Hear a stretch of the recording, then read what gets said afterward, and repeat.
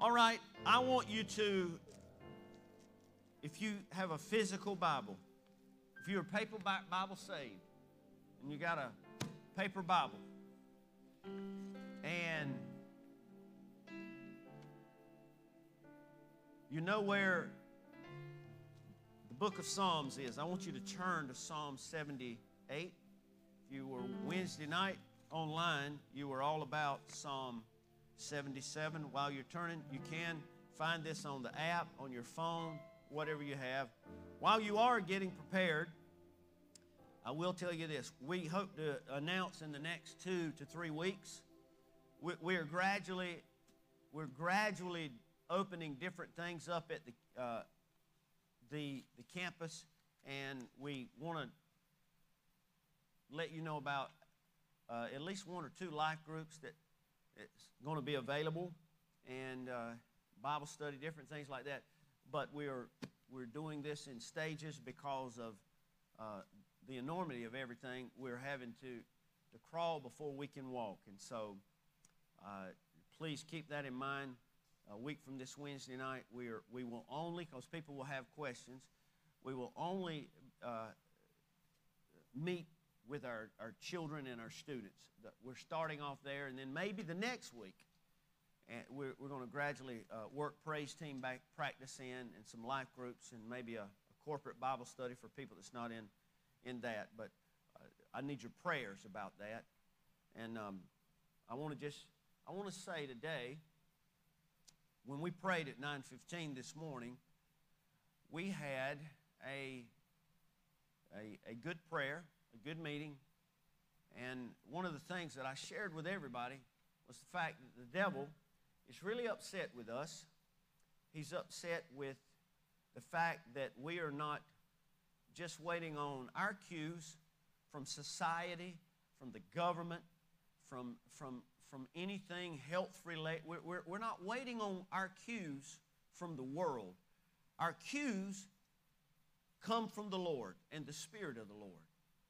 By the way, where the Spirit of the Lord is, there's liberty there. That's a free Bible study right there. If your life and things you've been, it seems like you're constantly adapting, and it doesn't feel like liberty. In fact, it feels like the opposite of that.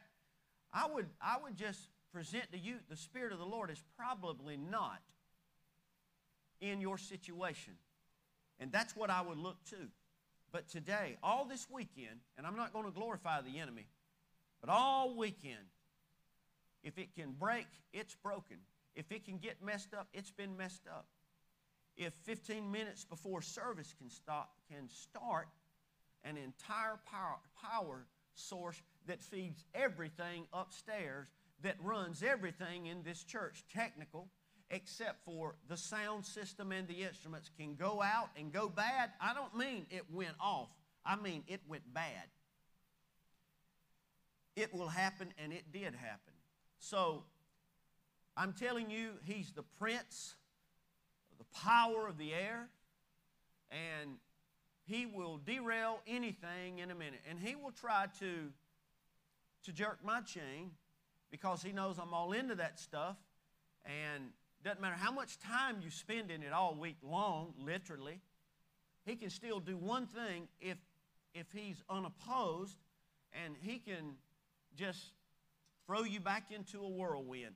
But I made a statement a week ago or 2 weeks ago that if I have to preach with just lights, without a microphone and a Bible, I'm prepared to do that, folks.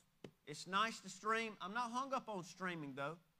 I'm hung up on Hebrews, assembling myself. I don't want to disassemble. I don't want to divide. I mean, I want to assemble. So I don't care. And if we can take the heat, I'll stand outside and preach. I'm not playing games with the devil anymore. But it's apparent to me that the Lord's been leading this church for well over half of this year to focus on our youth, meaning our students and our children. And this does not exclude anybody over 18, but rather it narrows our focus to to zero in on those two age groups. And I don't want to get anybody worked up or distracted by what I'm saying, so I pray against that in the name of Jesus. I want to tell you that right now, still, I know that youth are all into apps and games and clicks and things and all like that. But still, at the end of the day, the youth have not been so set in their ways or allowed so much of society to influence them that their ears are dull and callous. And I'm not throwing mud on this church or any other church in existence. I'm not. I'm just telling you that the Bible says, and in the first and second chapter of Revelation, that churches are going to have issues at the last day. And churches have issues. In fact, 7 churches were named. There was only one that was really commended in there. All of them had problems, and the problems were their own problems that manifest and things that they allowed to happen. And so I'm telling you that while the rest of us over 18 years of age, we really need to spend the remainder of our time working out our own salvation with fear and trembling. While you are doing that, and you need to start doing that, the church as a whole, our mission is going to narrow to this generation that their ears are still virgin ears to a certain extent, and they will still receive, and I'm going to show you this in the Bible, by the way, they will receive from the Lord, and they will follow through for the Lord without even caring and without even questioning God. So are you with me so far? You hadn't tuned me out yet, have you? Because I hadn't read the Bible yet, but I'm about to. So I want to go to the 78th chapter, as I said, of Psalm, because I was in 77 on Wednesday night. And I really wanted to start talking about chapter 78. But God, would you anoint me today? Lord, I need these lips anointed, Father. I do. I need these ears to hear you right now. God, help me to block out people and their evaluations of me or this message or even their applause, Lord, or agreement. God, none of that, Lord, do I want to affect me, but only the power of the Holy Ghost and you literally just using me as an outlet, and I'm nowhere to be found. And anoint all of us to hear and receive in Jesus' name. Amen. Give ear. There we go. Give ear, O my people, to my law. We know where God's coming from. Give ear, O my people, to my law. His word, His voice, His commandments. Incline your ears. That means both of them. One don't need to be dedicated to the world, and the other one part-time, tuning into God, usually when I need something. Incline your ears to the words of my mouth. I will open my mouth in a parable. I will utter dark sayings of old, meaning things that have been foretold, things that's been handed down through the ages. Verse 3 says, the things of old which we have heard, and check this out, this is important, and known, and our fathers have told us.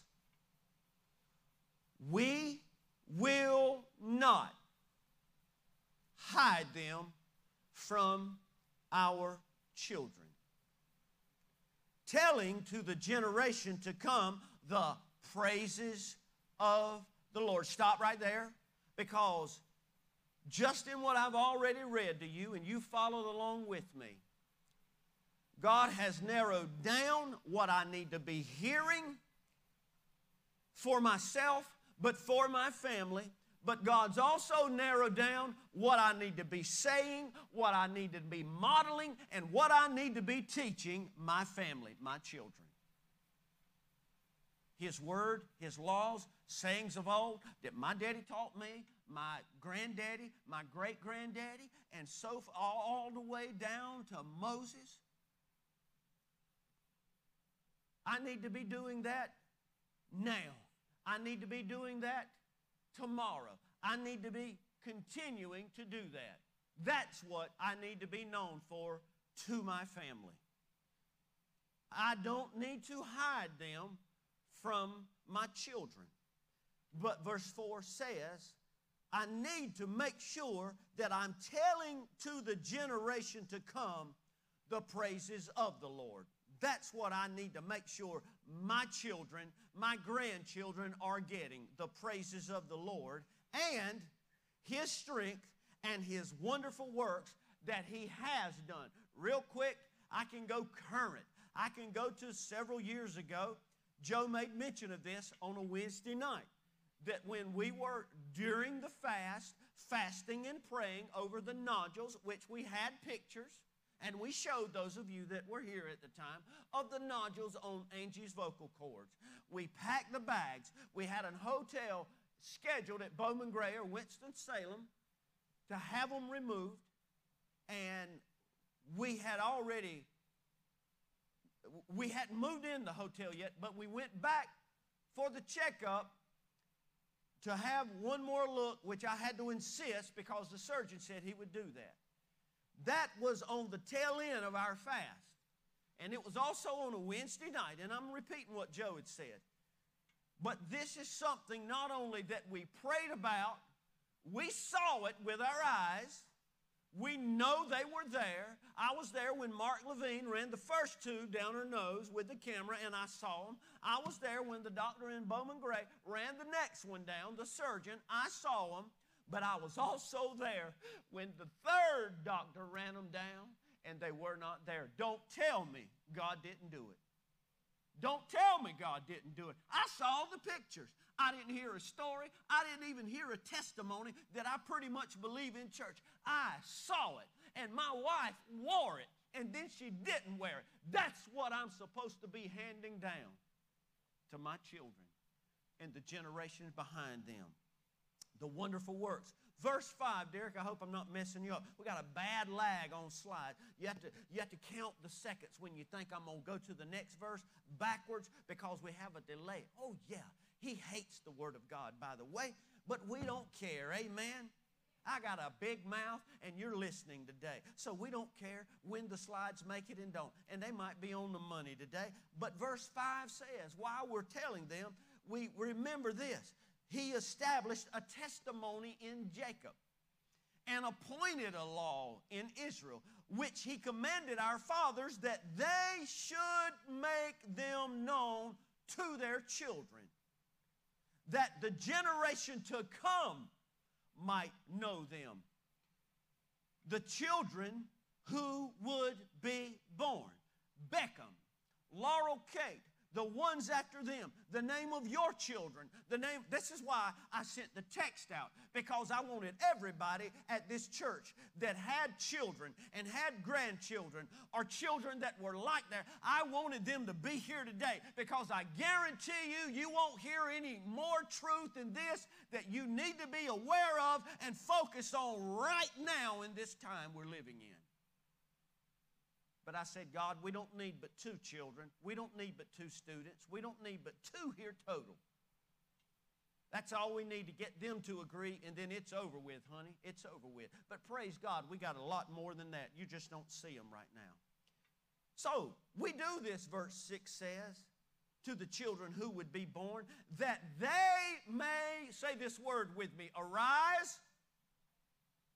Y'all, you're going to have to grunt it out today.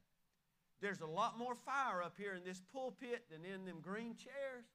But I've put up with too much of the devil's mess today for you not to borderline go hoarse before you leave this church. So say arise with me today. Thank you. And declare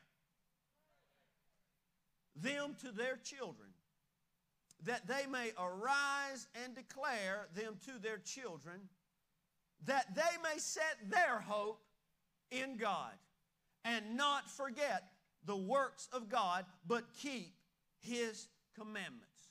I'll read verse 8 in a minute. But I want to go and I want to talk to you about arising and declaring. I want to talk to you about this generation that I'm referring to, the generation, the children, the youth, the students that God is referring to for our body, our church right now. I want to talk to you specifically about them today in this church. You see, this is what the word arise means. The word arise means what you think it probably does. To arise, to stand up. I like it in the second form of the meaning. To arise, almost in a hostile sense, like I can't take it anymore. The third one, to become powerful, you see. And also to arise, to come onto the scene. You see, I got to preach right here before we do anything. You hold it right there. Listen, I believe God has raised this generation up, that their deaf ears are not really deaf yet to what God, they might be deaf to you, and they might be deaf to what you've asked them to do. I get that. I've gone through all that, and I've had that in my house. Everybody that's been a parent has and will have that. But I'm telling you what God is raising up and has appointed at such a time as this. This generation, I believe that this generation that he's talking about, and I don't mean all the young people everywhere. I mean this generation inside of this church and the generation that will come out of the ministry of this church. I believe God has set it in motion and ordained them to become powerful and come onto the scene right now. I believe that. And God's doing it. And God's proved it over there by the way He's made a way. Since this ministry has been in existence since November of 97, God has never done what He's done this year since the first of this year. And you will see it and know it for yourself here in about a couple of weeks. But God has made this generation, the one that you think they're no good, they're not going to amount to anything, their face is always in a phone, they're always in front of a game, they're always trying to keep up with their friends, they're always back talking, they're always being disobedient. I'm telling you, that's the generation God's raised up in this church that's about to turn this community upside down from 18 all the way down to a 2-year-old, 1-year-old, 6 weeks old. God's going to do it. So I believe this is the generation that God is raising up. And they're going to become powerful, and they're about to come on the scene in Scotland County. That's what the word arise means. But the word declare, he said, because they would arise and declare. It's to do what I did about Angie's testimony a while ago. To count, to recount, to recall, to count all the blessings. When God, again, for the second week in a row, I believe, when He spared my life on Prison Camp Road in 1984 of this same month we're living. I need to bring that up. I need to remind people that I flirted with death more than one time. A lot of you got a cat beat. You've survived death more than 9 times. You might not even know it, but you have, and God's been good to you. And God spared you. You should have died. It should have taken you out. But God, in His grace, has kept you alive so you could be a part of what He's doing and about to do in one way or another. So that's what He told them to do. That they've got to arise. They've got to come on to the scene, and they're about to come on to the scene. Where are they at, preacher? You sent the text out. Nobody even came. How do you think? Listen to me. You don't walk by your sight. I'm not walking by my sight. I don't come in here and look at all the empty chairs. I come in here and I look at the promises of God and what He said. Noah worked for 120 years building a boat for rain he had never seen. But God still did in His own time what He said He would do. And God's going to do it because there's not many people, including preachers, that's not fallen asleep or they've been lullabied, or they've taken the money, they've bought into it, or they're scared to death, or they're not in touch with God, and they have no clue what's going on. I'm telling you, not everybody's asleep, but we are awake. God's doing it. He's going to do it, and you're going to see it happen here with these youth, with this generation, because God has set them in motion, whether you see them now or not. In fact, I'm going to go ahead and say this. You can just write this down if you want to. In the near future, your seat that you are sitting in may not be available to you anymore. There might be someone that's old enough to be your child or grandchild sitting in your seat. Yes. Seriously? For real? Yeah? You see, God is, I don't mean like we are desperate, but God knows that time is very scarce right now. He knows, and only God knows when He's going to tell His Son to come take His bride away. Nobody, but God knows this. This is why I think God has opened up doors, financial doors, for us to do unimaginable things that we never thought we could do over there, and He's done it in unusual ways. God has confirmed.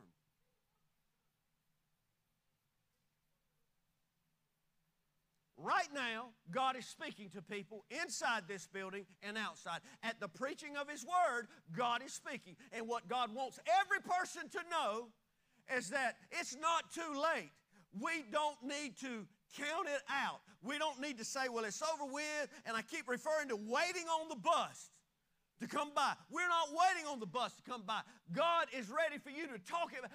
You need to revive your testimony to your children. You need to revive what God's done. You need to talk about when He saved you. Don't talk about this frivolous stuff in the world that's not going to help anybody, church.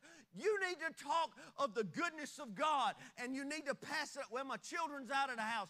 I don't care. You need to redeem the day while you can and talk what God has done and what God is going to do, and then it will pass on. It will go on. Now, in Peter's first epistle, chapter 2, you all know this verse in here. He says, but you are a chosen generation, a royal priesthood, and holy nation, a peculiar people, that you should show forth the praises of Him who hath called you out of darkness into marvelous light. Now, I don't know how good we can do this with, I'm going to help the guys out today. How about that? Between Caleb and David. But if I were, let's just imagine for a minute, if God was going to do something in this day we're living in, and He said, well, I've got to choose the generation to do it. Well, isn't it everybody right now? No, some people think generation is 40 years, not of age, but a 40-year section, and then or 70 years. You know, there's a lot of debate about that. That's not what I'm here to really focus on. But what if God, for just a minute, what if God says, you know, I know all that stuff that's been going on. I know all the agendas that's been going on, all the stuff that people are dealing with and going through. And so I need a generation. I need a generation to do something. I need a generation. He says, he says, so since it's real important, you know, I can't. Well, there's a religious generation out here right now. I can't use them. Wait a minute. There's an unfaithful spirit. I mean, they're faithful sometimes. I can't use that generation. Well, there's also, Well, that's stubborn. I sure can't use a stubborn generation. And you know, there's a lot of people that I have in the world. There's even a lot of people in my family that I've saved and I've redeemed them. And they do things. They go to church. They pay tithes. They even talk about me sometimes. But really, that generation still has a bad heart. They don't have an upright heart. They just have a bad heart. I can't use them. He said, well, and then there's, you know, that rebellious generation that's out there right now. They rebel. They think the preacher's gunning for them and all that. I can't use. They don't understand that it's me talking and not the preacher's talking. It's my Bible and not his Bible. I can't use it. And then you got that lazy generation that just kind of just don't really want to do anything. But what I can't use. Well, whoa, wait a minute. Now, there's that generation that's best in class. I like that. They're a royal priesthood, part of a holy nation. In fact, this generation, they are a peculiar people. I think I'm going to choose this generation right here. I think I'm going to choose this generation. In fact, if you will go back to verse 8, because I don't want nobody to think I was picking on them, that I just made the stuff up. Let's read what verse 8 said together real quick. Verse 8 says, and may they not be like their fathers, a stubborn and rebellious generation. So there you go. You got a stubborn generation. You got a rebellious generation. You saw them. A generation that did not set its heart aright, had bad heart, and whose spirit was not faithful to God. So you had an unfaithful generation.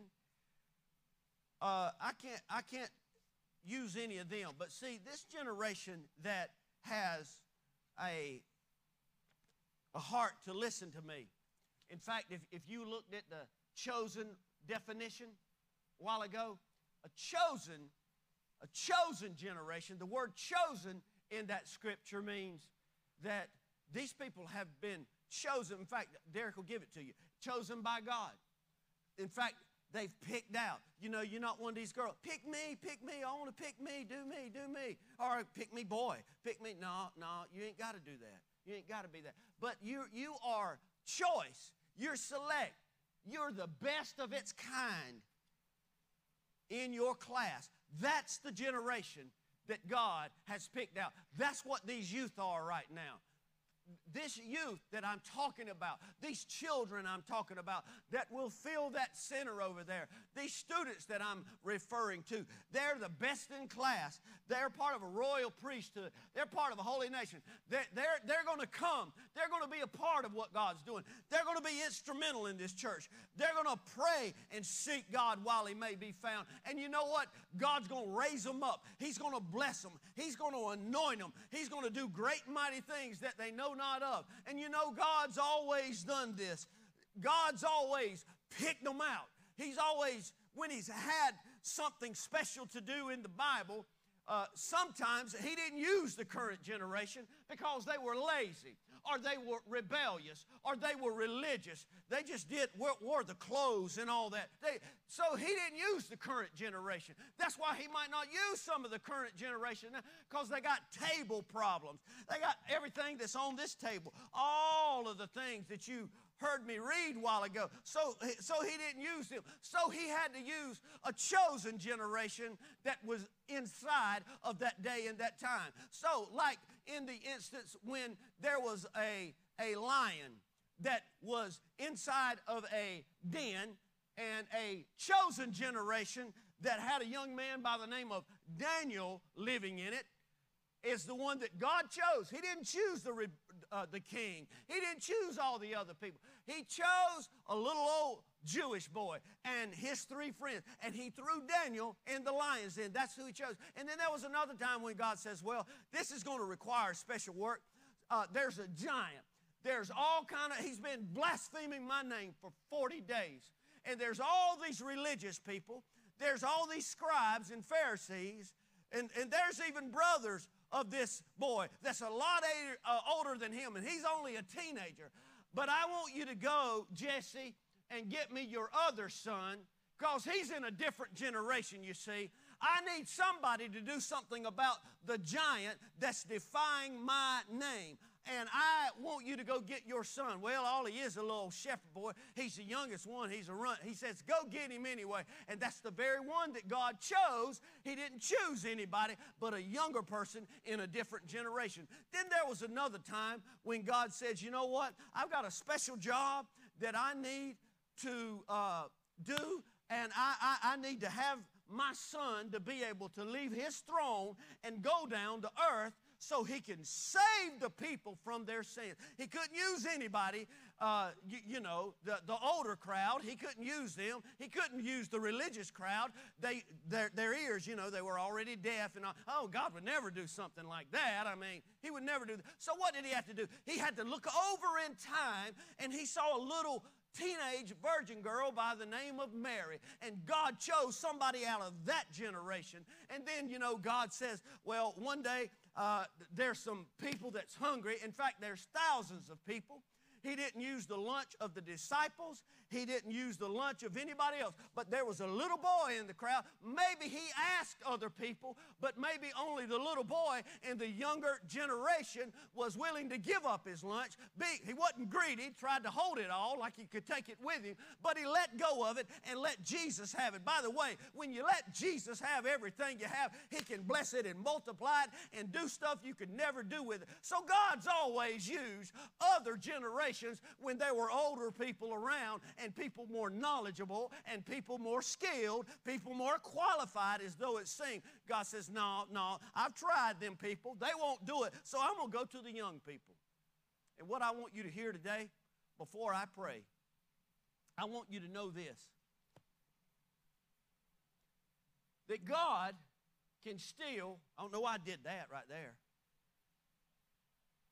but God can still use every single person that will allow themselves to be used. God can choose you in your generation. But I believe for what he's going to do, this 30,000, it hit me this morning. This 30, somewhere inside of those 2 buildings over there, we're going to have that Pray Love Lead that we have in the foyer. We're going to have that somewhere because that's going to be their focus while God does what he does in their midst. And I'm telling you, church, God's going to do this, and this is my proof. Because the devil, and this is where people will get upset, right here, but it is what it is. The devil has tried to destroy children forever. In fact, he even got it where Americans are willing to kill over 60 million of them before they are born. Anybody know what I'm referring to? Oh, yes. He's done a fantastic job of doing that and made that seem like a humanitarian. And now, here in the past couple of days, now he wants to completely to not even make them have abortion. Just go ahead and do something that tens of thousands of mothers have already miscarried. And now he's going to kill the children one way or another. But God has a generation that he's going to raise up, and he'll never let the devil or his very, very sly ways he's got going on in the world. And I'm on Facebook probably getting censored because they know what I'm talking about, but I don't care.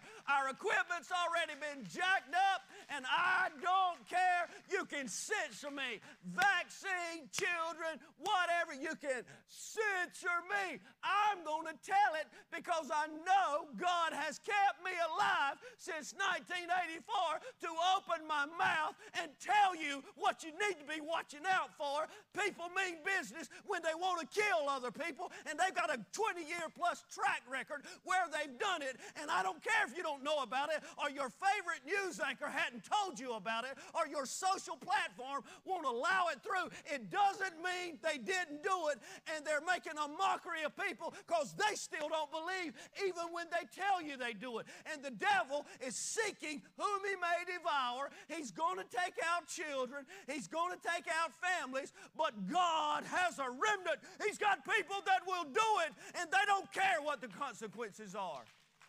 And that's this church. That's this generation. I went to youth last week, Opie, and there wasn't but 8 children there, or they wasn't but 18. I don't care what you saw. This is not a flesh thing God is doing. This is a faith thing that God is doing. We are people that we don't have to have explanation. And I could go into great detail with money about how we just started working over there on that campus with no money except for what the normal money is in this church that comes in on a monthly basis, and we've got decades to prove what our track record has been.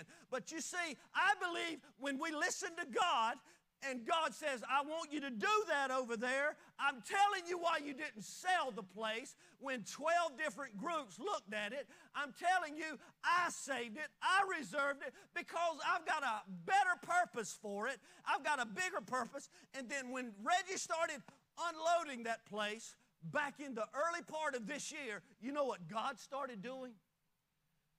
God started supplying the need out of nowhere in unusual ways. And I know some of you about to die. Tell me about how much money, where it come from.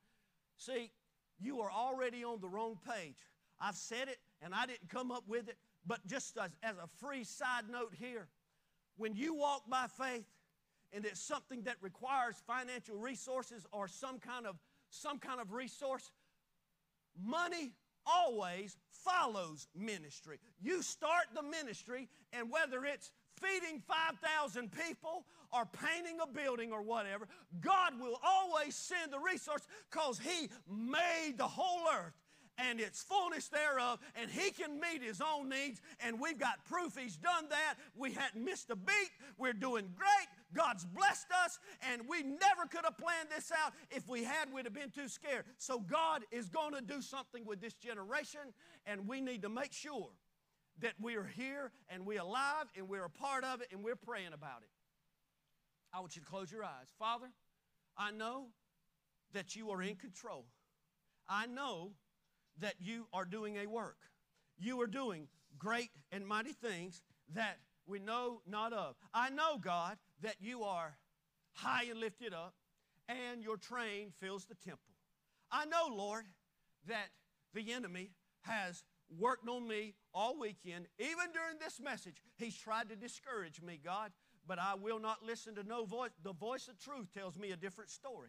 And Father, my eyes are set on you. My hope is set on you. I know what you've shown me. I've heard what you've told me. And I know even more what your word says, God. And so, Lord, I know that this is how we will leave this earth, reaching the young people, reaching the students, reaching the children, and telling them the stories of old. We are not going to withhold the praise, even if their parents don't do it, even if their grandparents don't do it. We're going to do it, Lord. This church, we are dedicated to doing what you've told us to do so that they can see God, so that they can know God, so that you can do great and mighty things that they know not of, so they can tell their grandchildren if we're not in heaven. God, I tell you right now, Lord, we will do it all. The ones of us that are here, Lord, that believe you in your word, we give you our word in this prayer. We will not let the devil defeat us. We will not let him destroy what you put in place. We will be very vigilant, and we will make sure, God, that we pray and we saturate these children with what you're about to do. And God, everything you do, we're going to give you praise in Jesus' name. Amen.